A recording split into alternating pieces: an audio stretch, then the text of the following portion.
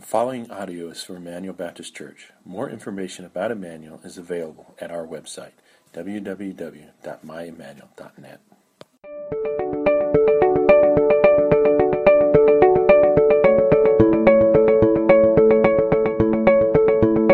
I have with me here in tow Pastor Danny Sinkfeld. Last Sunday, you saw all of his accolades. I want to introduce him in a way that I think will really help you get to know him.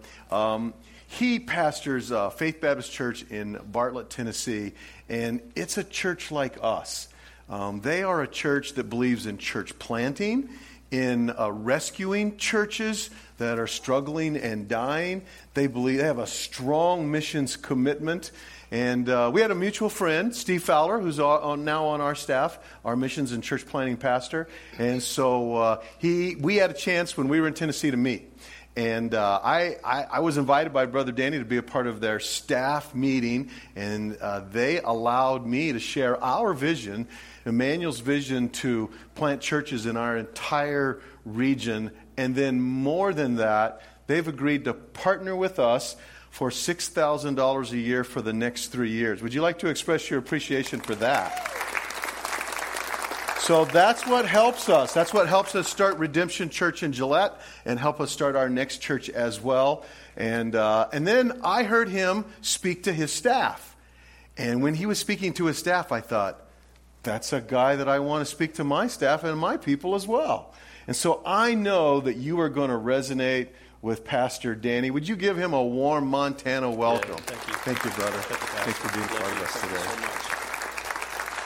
Thank you so much, and it is an honor to be here. My wife Rhonda and I have been anticipating and looking forward to finally meeting Emmanuel Baptist Church. You guys are legendary in our part of the state. Some of you know that Tennessee Baptists have had a Montana partnership for several years in recent past, and I had one opportunity to come and visit Montana during that time, and Rhonda's first time, so she is like loving Montana.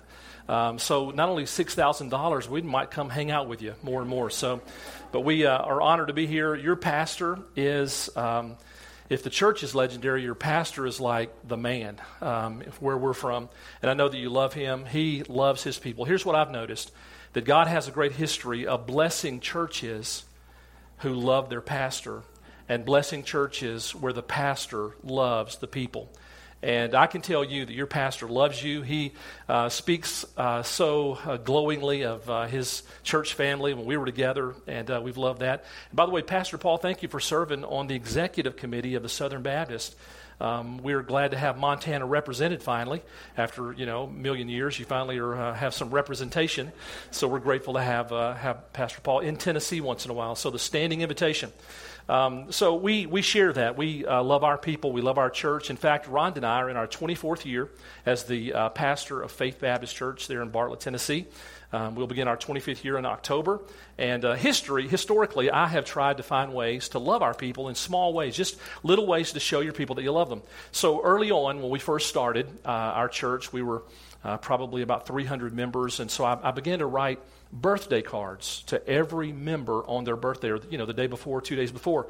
And so I've just kept that little practice going now. So it's kind of a busy thing, as the church grows to do that. But on one occasion recently, not terribly long ago, I had pastors have moments where we get into trouble without trying. You ever done that? I mean, we're minding our own business. We're not even trying to get in trouble. And so I'm writing. I noticed that the man's name, of course, was in front of me. And he was a relatively new member. I think this might have been my first birthday card to write to him. He is a FedEx pilot getting ready to retire. And so that week, I had selected a particular passage from Deuteronomy. I always write a note and say a nice word. And then at the bottom, I put a really nice Bible verse down at the bottom, a particular verse for the guys or a particular verse for the ladies. And on this particular week, I had chosen Deuteronomy 31:6 to write in the cards. And Deuteronomy 31:6 reads, "Be strong and of good courage. Do not fear nor be afraid of them, for the Lord your God, He is the one who goes with you. He will not leave you nor forsake you." But on his card, I don't know what happened. the phone rang, or I just had a glitch or whatever. So a few days after I mailed the card, this new member sent me an email and said, "Dear Pastor Danny, thank you so much for the birthday card. It's been a long time since I had a pastor write me a card, all that." He said, "But I had a little question about the verse that you wrote in my card." And he wrote the verse down. Well, it wasn't Deuteronomy 31:6. He wrote down Deuteronomy 31:2, which reads, "And he said to them, I am 120 years old today. I can no longer go out and come in. Also, the Lord has said to me, you shall not cross over this Jordan." So he is still a member, thankfully. But we've had a lot of fun with that. I don't know if he was just messing with me or if that really happened, but it was a good moment for me. If you have your Bibles, open to the book of Acts, Acts chapter 11. I had the privilege of sharing this text with our congregation last week. It's one of my favorite stories in Luke's account of the movement of the Holy Spirit in the first century. And this is a snapshot of first century amazing, miraculous movement of God. In fact, someone has said that the 21st century is looking more and more like the first century. And so I think that what we see here today in this beautiful moment of seeing the church, the church at Antioch, a church that changed the world, we see some of the same patterns beginning to recycle. We're going to be living through in coming days some of the things that they encountered. So I don't know your tradition here, but I have this terrible thing about asking people to stand in reading of God's Word. So I'm just going to practice a Tennessee tradition. Let's stand together. Acts chapter 11, verses 19 and following. The Scripture says, "Now those who were scattered after the persecution that arose over Stephen traveled as far as Phoenicia, Cyprus, and Antioch, preaching the word to no one but the Jews only. But some of them were men from Cyprus and Cyrene, who, when they had come to Antioch, spoke to the Greeks, preaching the Lord Jesus. And the hand of the Lord was with him, and a great number believed and turned to the Lord. Then news of these things came to the ears of the church in Jerusalem, and they sent out Barnabas to go as far as Antioch. And when he came, he had seen the grace of God, he was glad and encouraged them all that with purpose of heart they should continue with the Lord. For he was a good man, full of the Holy Spirit and of faith, and a great many people were added to the Lord. Then Barnabas departed for Tarsus to seek Saul. And when he found him, he brought him to Antioch. So it was that for a whole year they assembled with the church and taught a great many people. And you know this, and the disciples were first called Christians in Antioch." Let's pray together again. Father, thank you for our friends who are here today. Thank you for the privilege we have to share together this time in worship. God, how our hearts have already been stirred. Thank you for the fellowship here at Emmanuel Baptist Church. And God, I pray that you would speak now to our hearts through your word. In Jesus' name we pray. Amen. Well, I'm just sharing a little outline, and hopefully there will be some points here along the way that God would use to prick our hearts together, and that God would use to help to motivate us and inspire us to a greater level of sincerity in our commitment to the gospel. I've said by way of introduction, the church at large, the church, God's People Universal, the church is God's primary voice for sharing the gospel with our neighbors and the nations. Think about that. Now, we know that God speaks in multiple and sundry ways. The Bible says that the heavens declare the glory of God. When you, I don't know how you guys, if you guys are accustomed to seeing the beauty of Montana, let me just tell you, you live in a very beautiful place. And so you should hear the voice of God regularly. God's voice speaks through that inner, that still small voice of His Spirit to us. God speaks through His Word. God speaks to us, His Word, the living Word of God. We can actually know God's voice in His Word because it is the inspired Word of God.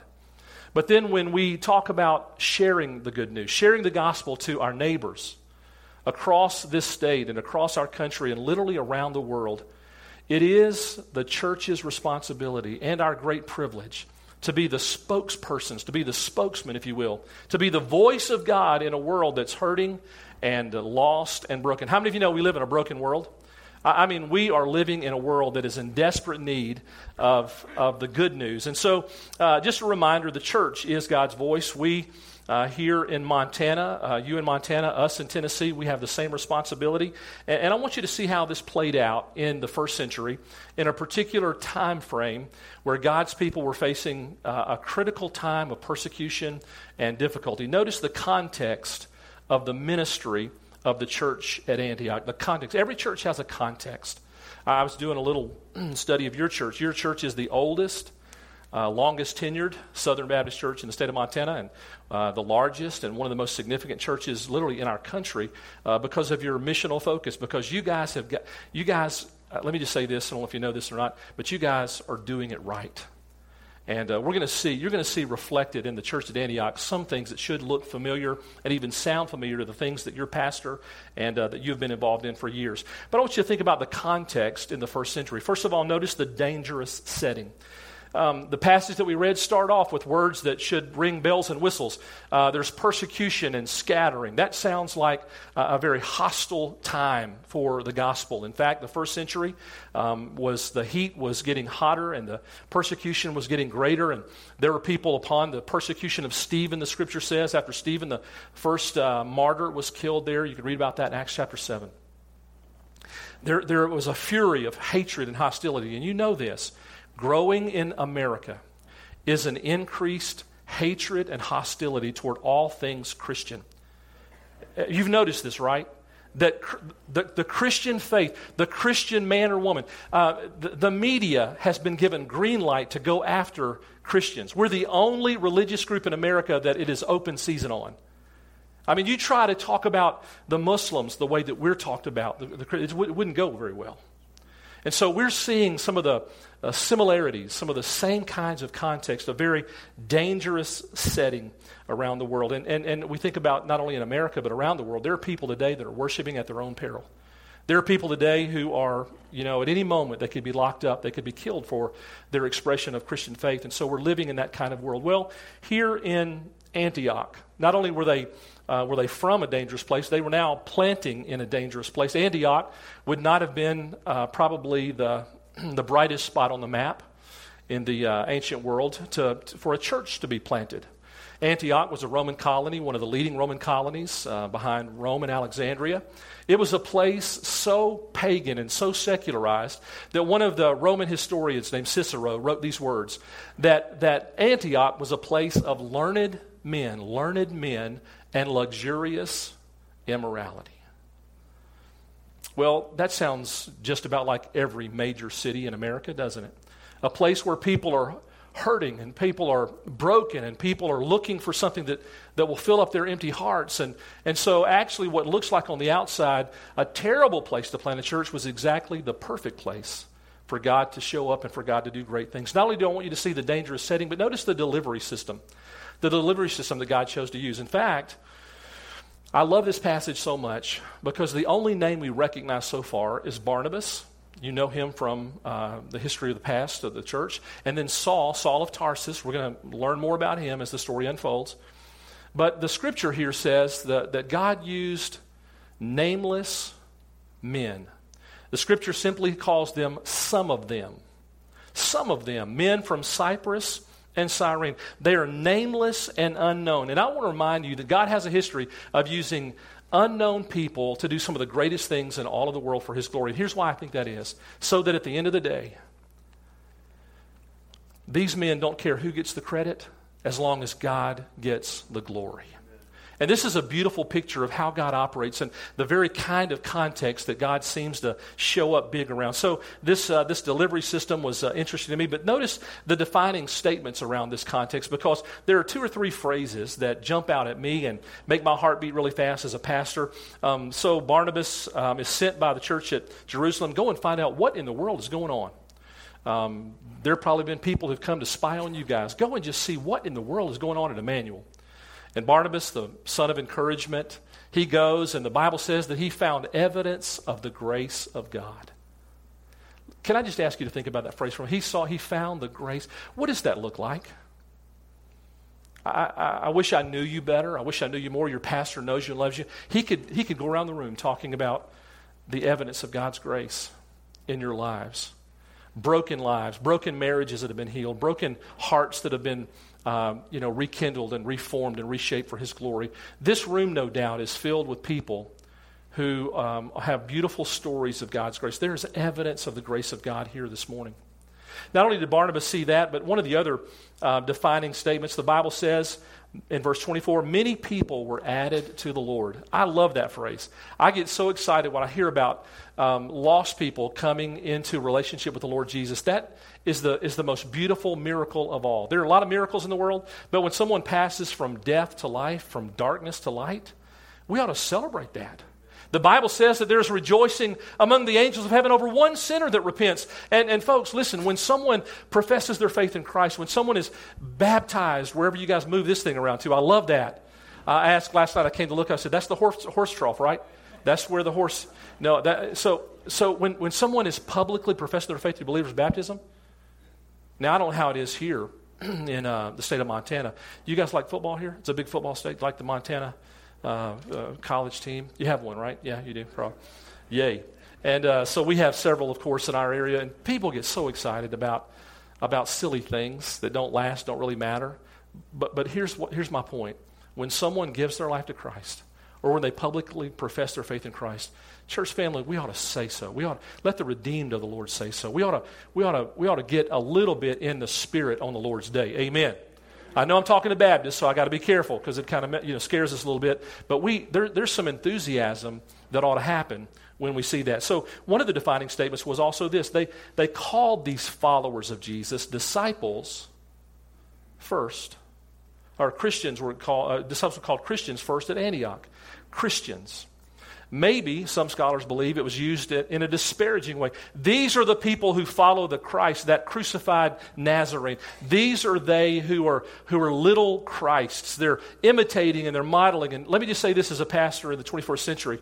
I know Pastor Paul resonates with this. I would to God that the world on the outside would look at our members' lives and say, they look like Jesus.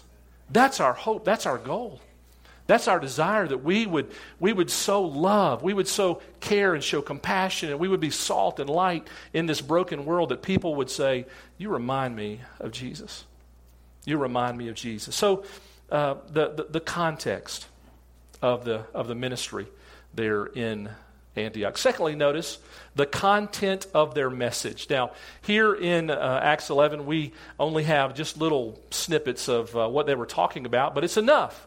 Because the Bible says here in two different places that they're talking about Jesus. First, they're going to the Jews. They're finding folks that have some common religious background. These are now people who were refugees. They found themselves, 300 miles, 400 miles from Jerusalem. Some of them have done business perhaps in the city, but they don't know a lot of people. And so they're looking for some common ground. They speak, first of all, to the Jews only, but some of them, men from Cyprus and Cyrene, began to cross the barriers and the boundaries. They began to cross linguistic boundaries and ethnic boundaries. They began to talk to the Greeks and the Gentiles. And this is really a beginning of the explosion of the gospel to the Gentile world, and it's going to pick up pace from here. So we have here a reminder about their message. First of all, I want you to notice it was a relational message. It was a highly relational message. I would imagine that here's some guys who, they packed their families together. They got to Antioch the best they could, crossed they're in the Mediterranean and landed there, and they had their possessions, and, they were having coffee at Starbucks. And so somebody there in town noticed that they, had their suitcases, and they said, now what brings you folks to town? And immediately there was an opportunity for them to talk about the relationship that had changed their life. They had heard the story about a man named Jesus, God's Son, the Lamb of God who takes away the sins of the world. And they had put their faith and trust in Jesus. And Jesus literally changed their life. And it was a beautiful story of their relationship with Jesus. Can I just say that every follower of Jesus has a relational message to share with their neighbor. If you don't have, you don't have any scripture memorized, if you don't know, the Roman road or evangelism explosion or all those different initials, faith, and all those different things that we've tried to teach through the years, the one thing you have is your story. And the most powerful and the most beautiful message that you could ever share is simply let me talk to you for a minute about how Jesus changed my life. Because that's relational. That's real. That's authentic. That's what people are hurting for and hungry for and are looking for in this lost world that we live in. So not only was it a highly relational message, but notice that it was a transformational message. It was a message that once offered and once embraced literally began to change the climate of that lost pagan city known as Antioch. People began to come in large numbers. A great number, the Bible says in verse 21, a great number believed and turned to the Lord. This was the beginning of a movement in an unlikely place where you'd never think that anything great could happen for God. Here we see it. There are scores, hundreds, maybe thousands of people that are coming to faith in Christ. There was a movement of God. And I know that Pastor Paul would agree. I am longing for that. You know, he and I have been doing this a long time in the same church. We love our people. We're not going anywhere until Jesus comes. We want to stay and see what God does in our churches. But I'm longing for a moment that becomes a movement. When people uncharacteristically begin to show up at church or begin to say, call you on the phone and say, hey, are you going to church on Sunday? Can I come with you? So I don't know, something's going on in my life. And this is what was happening. It was a transformational moment. Do you remember how powerful the gospel impacted your life when you first believed? I want you to go back there just for a second. I want you to think about when you were a child or a teenager or a young adult, or maybe recently when you heard the gospel and when it took root in your heart and exploded, and you said, I don't care what people think, I don't care what anybody says, I'm giving my life to Christ. I'm trusting Jesus. Do you remember how that felt for the first time? I never will forget.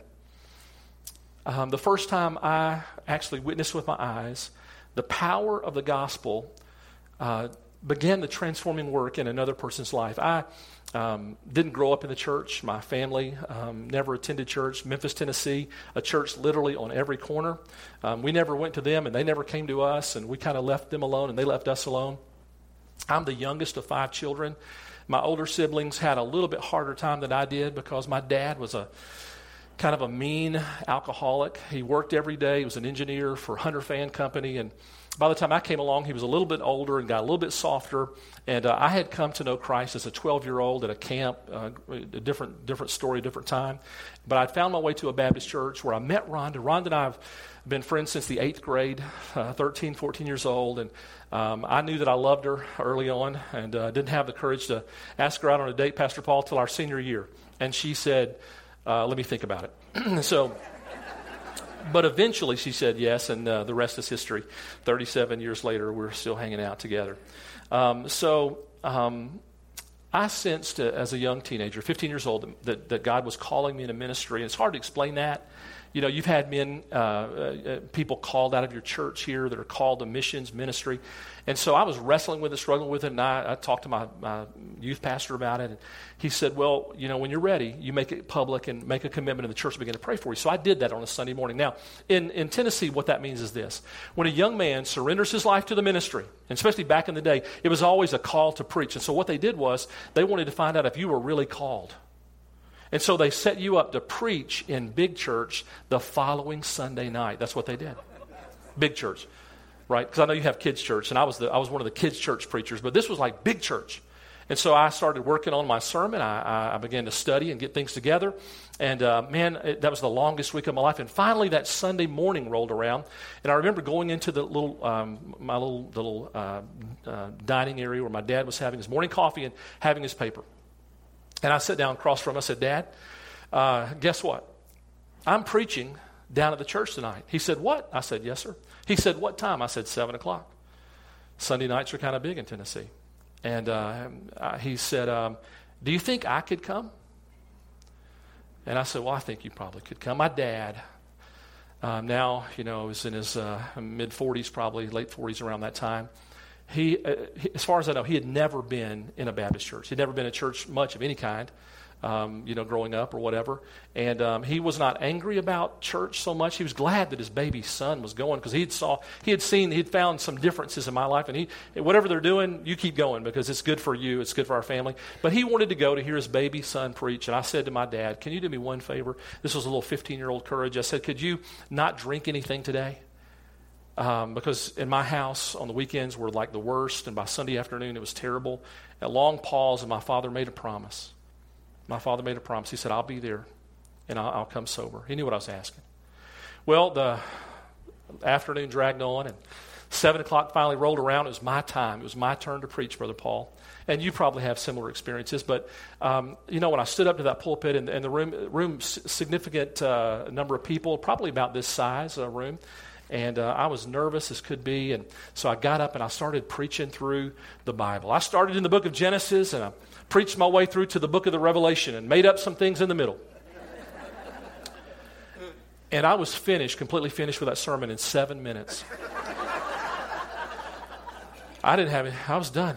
So I prayed, and the pastor got up and cleaned it up a little bit, I'm sure, and gave a gospel invitation. And I do remember this part very explicitly.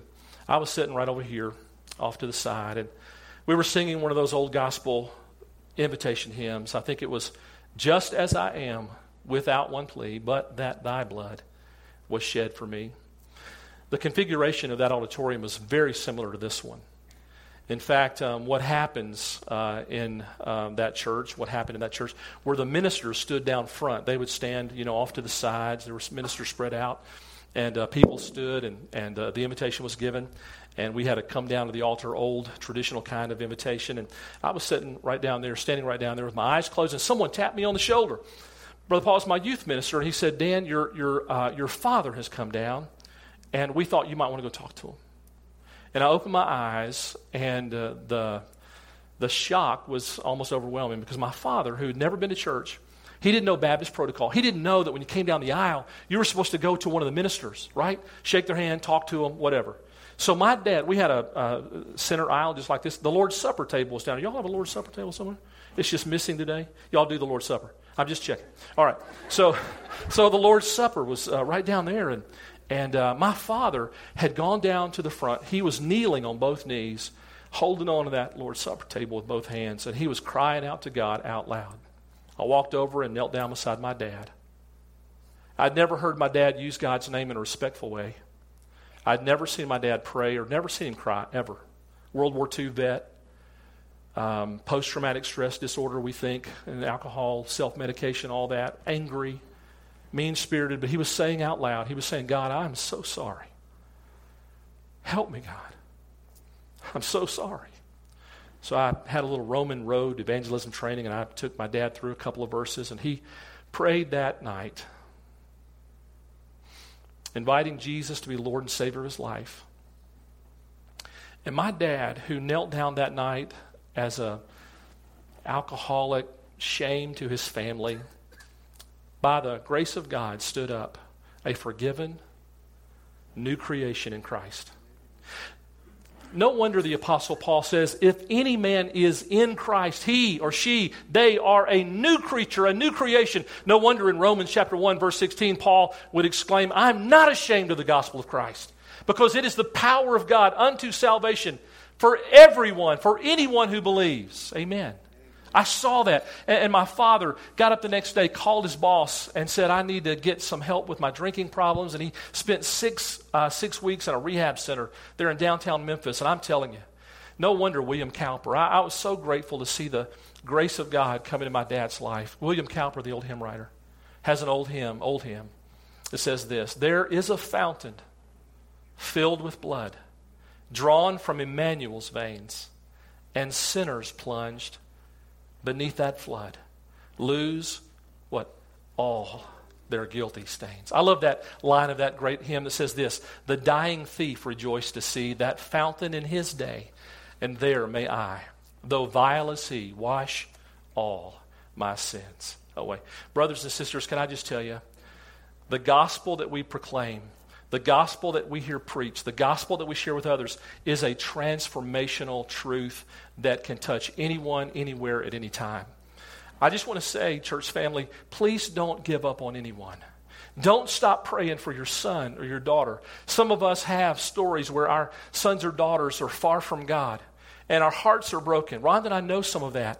And we know what it is to lay up weeping at night, not knowing where they are or when they're coming home, and wondering even if God's hearing our prayers. Can I just say, please don't give up on them. Maybe today, maybe this morning, some of you will be compelled to start praying fresh and new for your sons, your daughters, your brothers, your sisters, maybe an older parent somewhere along the way, that God's word would grab a hold of their heart and begin the work of healing in their lives. I want you to notice one last theme quickly that comes out of this beautiful story.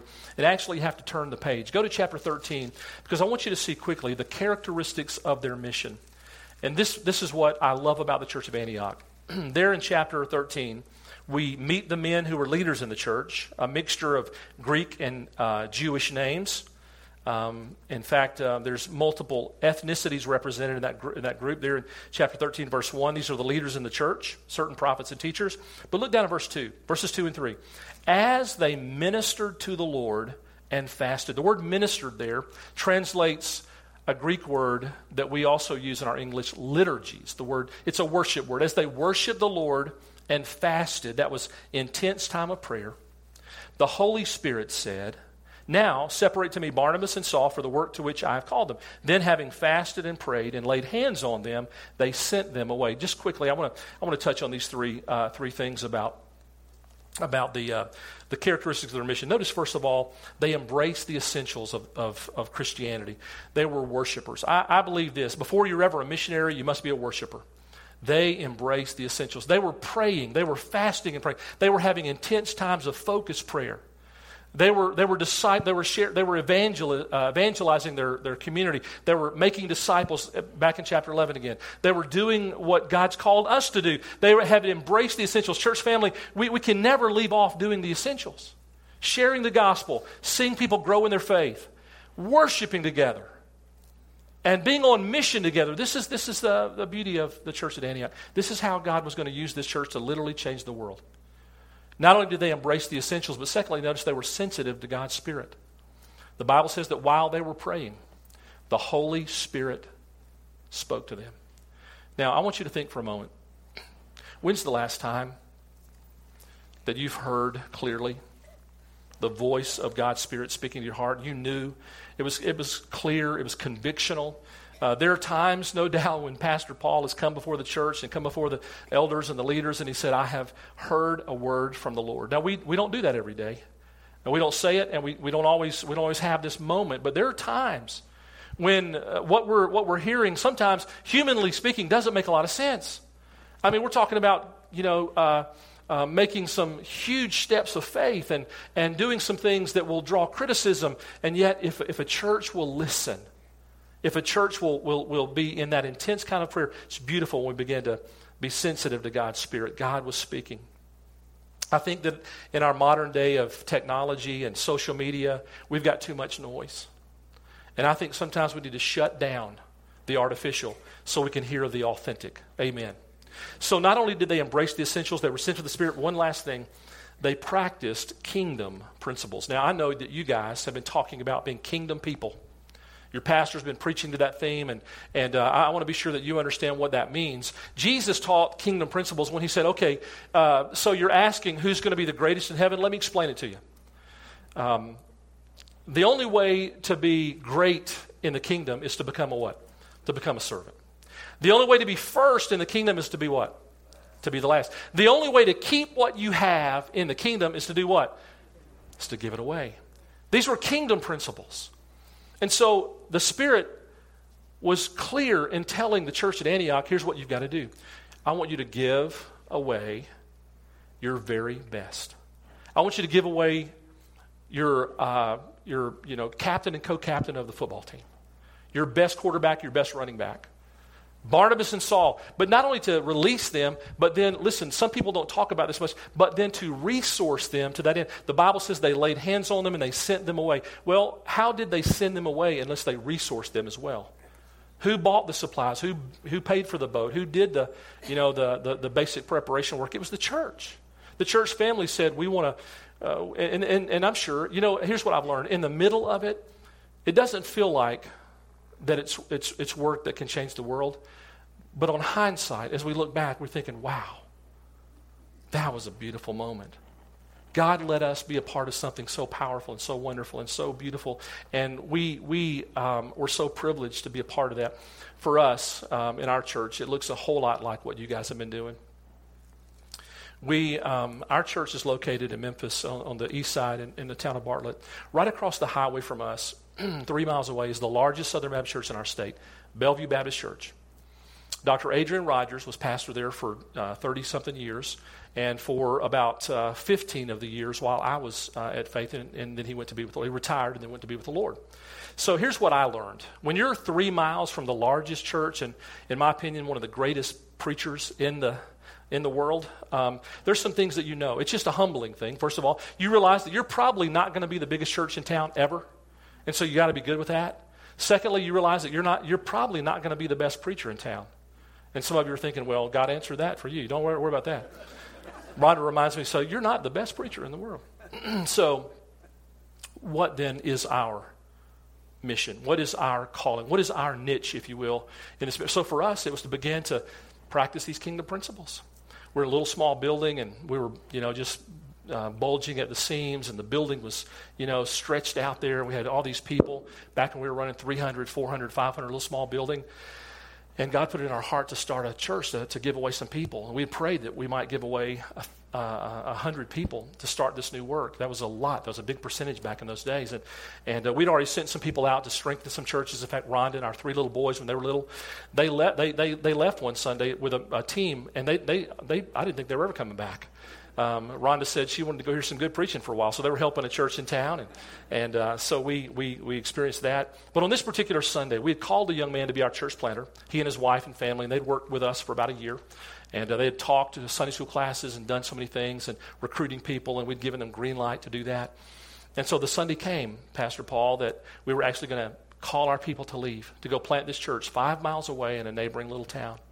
And I remember standing in front of our people that day, and I'm just confessing to you, don't tell anybody this, but I had 2 great fears that day. My first fear was, what if nobody leaves? What if nobody gets it? What if we spend all this money? We've cast all this vision. What if our people are just comfortable where they are? They don't want to do anything different. What if they just stay in their seats and they don't respond? But my second and greater fear was, what if everybody leaves? I mean, this guy was good, right? And so what if I'm the mission church pastor all of a sudden? And we had never seen that. We never tried this before. But it was a beautiful, beautiful moment for our church when initially 75 or 80 people came down, and eventually about 100 people walked out to go start. Some of them to never come back again. We didn't make any commitments of 2 or 3 years or whatever. We just said, as long as God leads you, and maybe it's for always. And some people have never come back from that. But something happened on that day to a little church that nobody's ever heard about. In the shadow of Bellevue Baptist, 3 miles away, a little church called Faith Baptist began to grow. Not in numbers necessarily, but to begin to grow in kingdom strength and kingdom significance. We began to understand this is our calling. This is how God's going to use us to change the world from here. And so now for us, these 20 years later, for us to be a part of that, that's why I think we resonate so much. Why I love your pastor so much. Why I love Emmanuel so much. Because that's what we believe God wants us to do. So what I want to do real quickly before Pastor Paul comes up here is I simply want to pray. I want to pray around a couple of things. Number one, I want to pray that you will continue to be a kingdom-focused kind of church. That you will never lose that missional, visional, transformational kind of calling that God's. Because I'm going to tell you something. I really believe this is what the church ought to look like. And I'm grateful for what God has done, but I believe this. You're not finished yet. We listen, until the whole world knows. Until the state of Montana hears the gospel. There are so many lost people in this part of our country. And how are they going to hear unless they're sent? And how are they going to be sent unless we, the church, do the work that God's called us to do? So I'm going to pray that you'll never lose that mission of kingdom practice and kingdom principle. Secondly, there may be someone in the room today that simply needed to be reminded of the power of the gospel to transform a life. And it might be that you just need a moment to just pray for that son or that daughter or that brother or sister or that neighbor.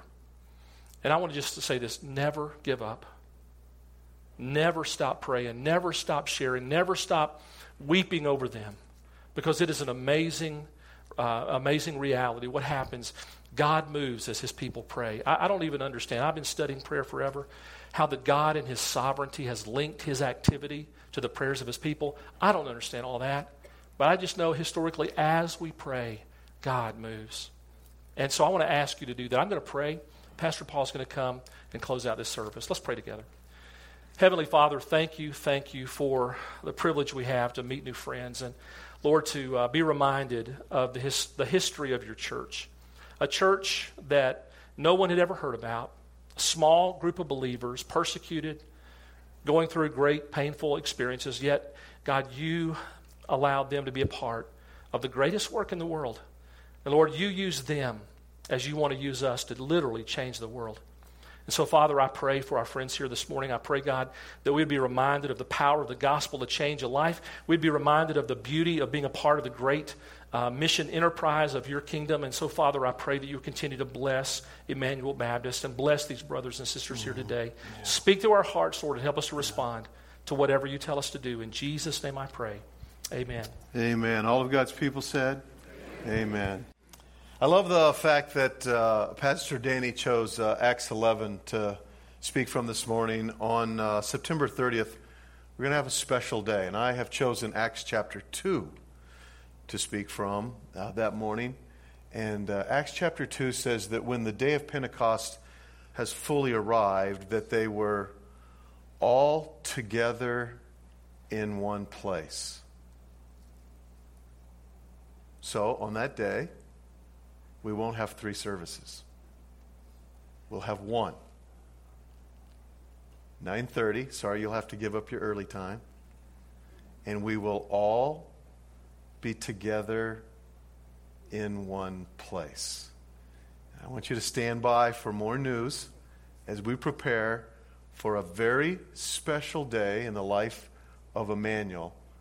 And we pray that it'll be an Antioch kind of day.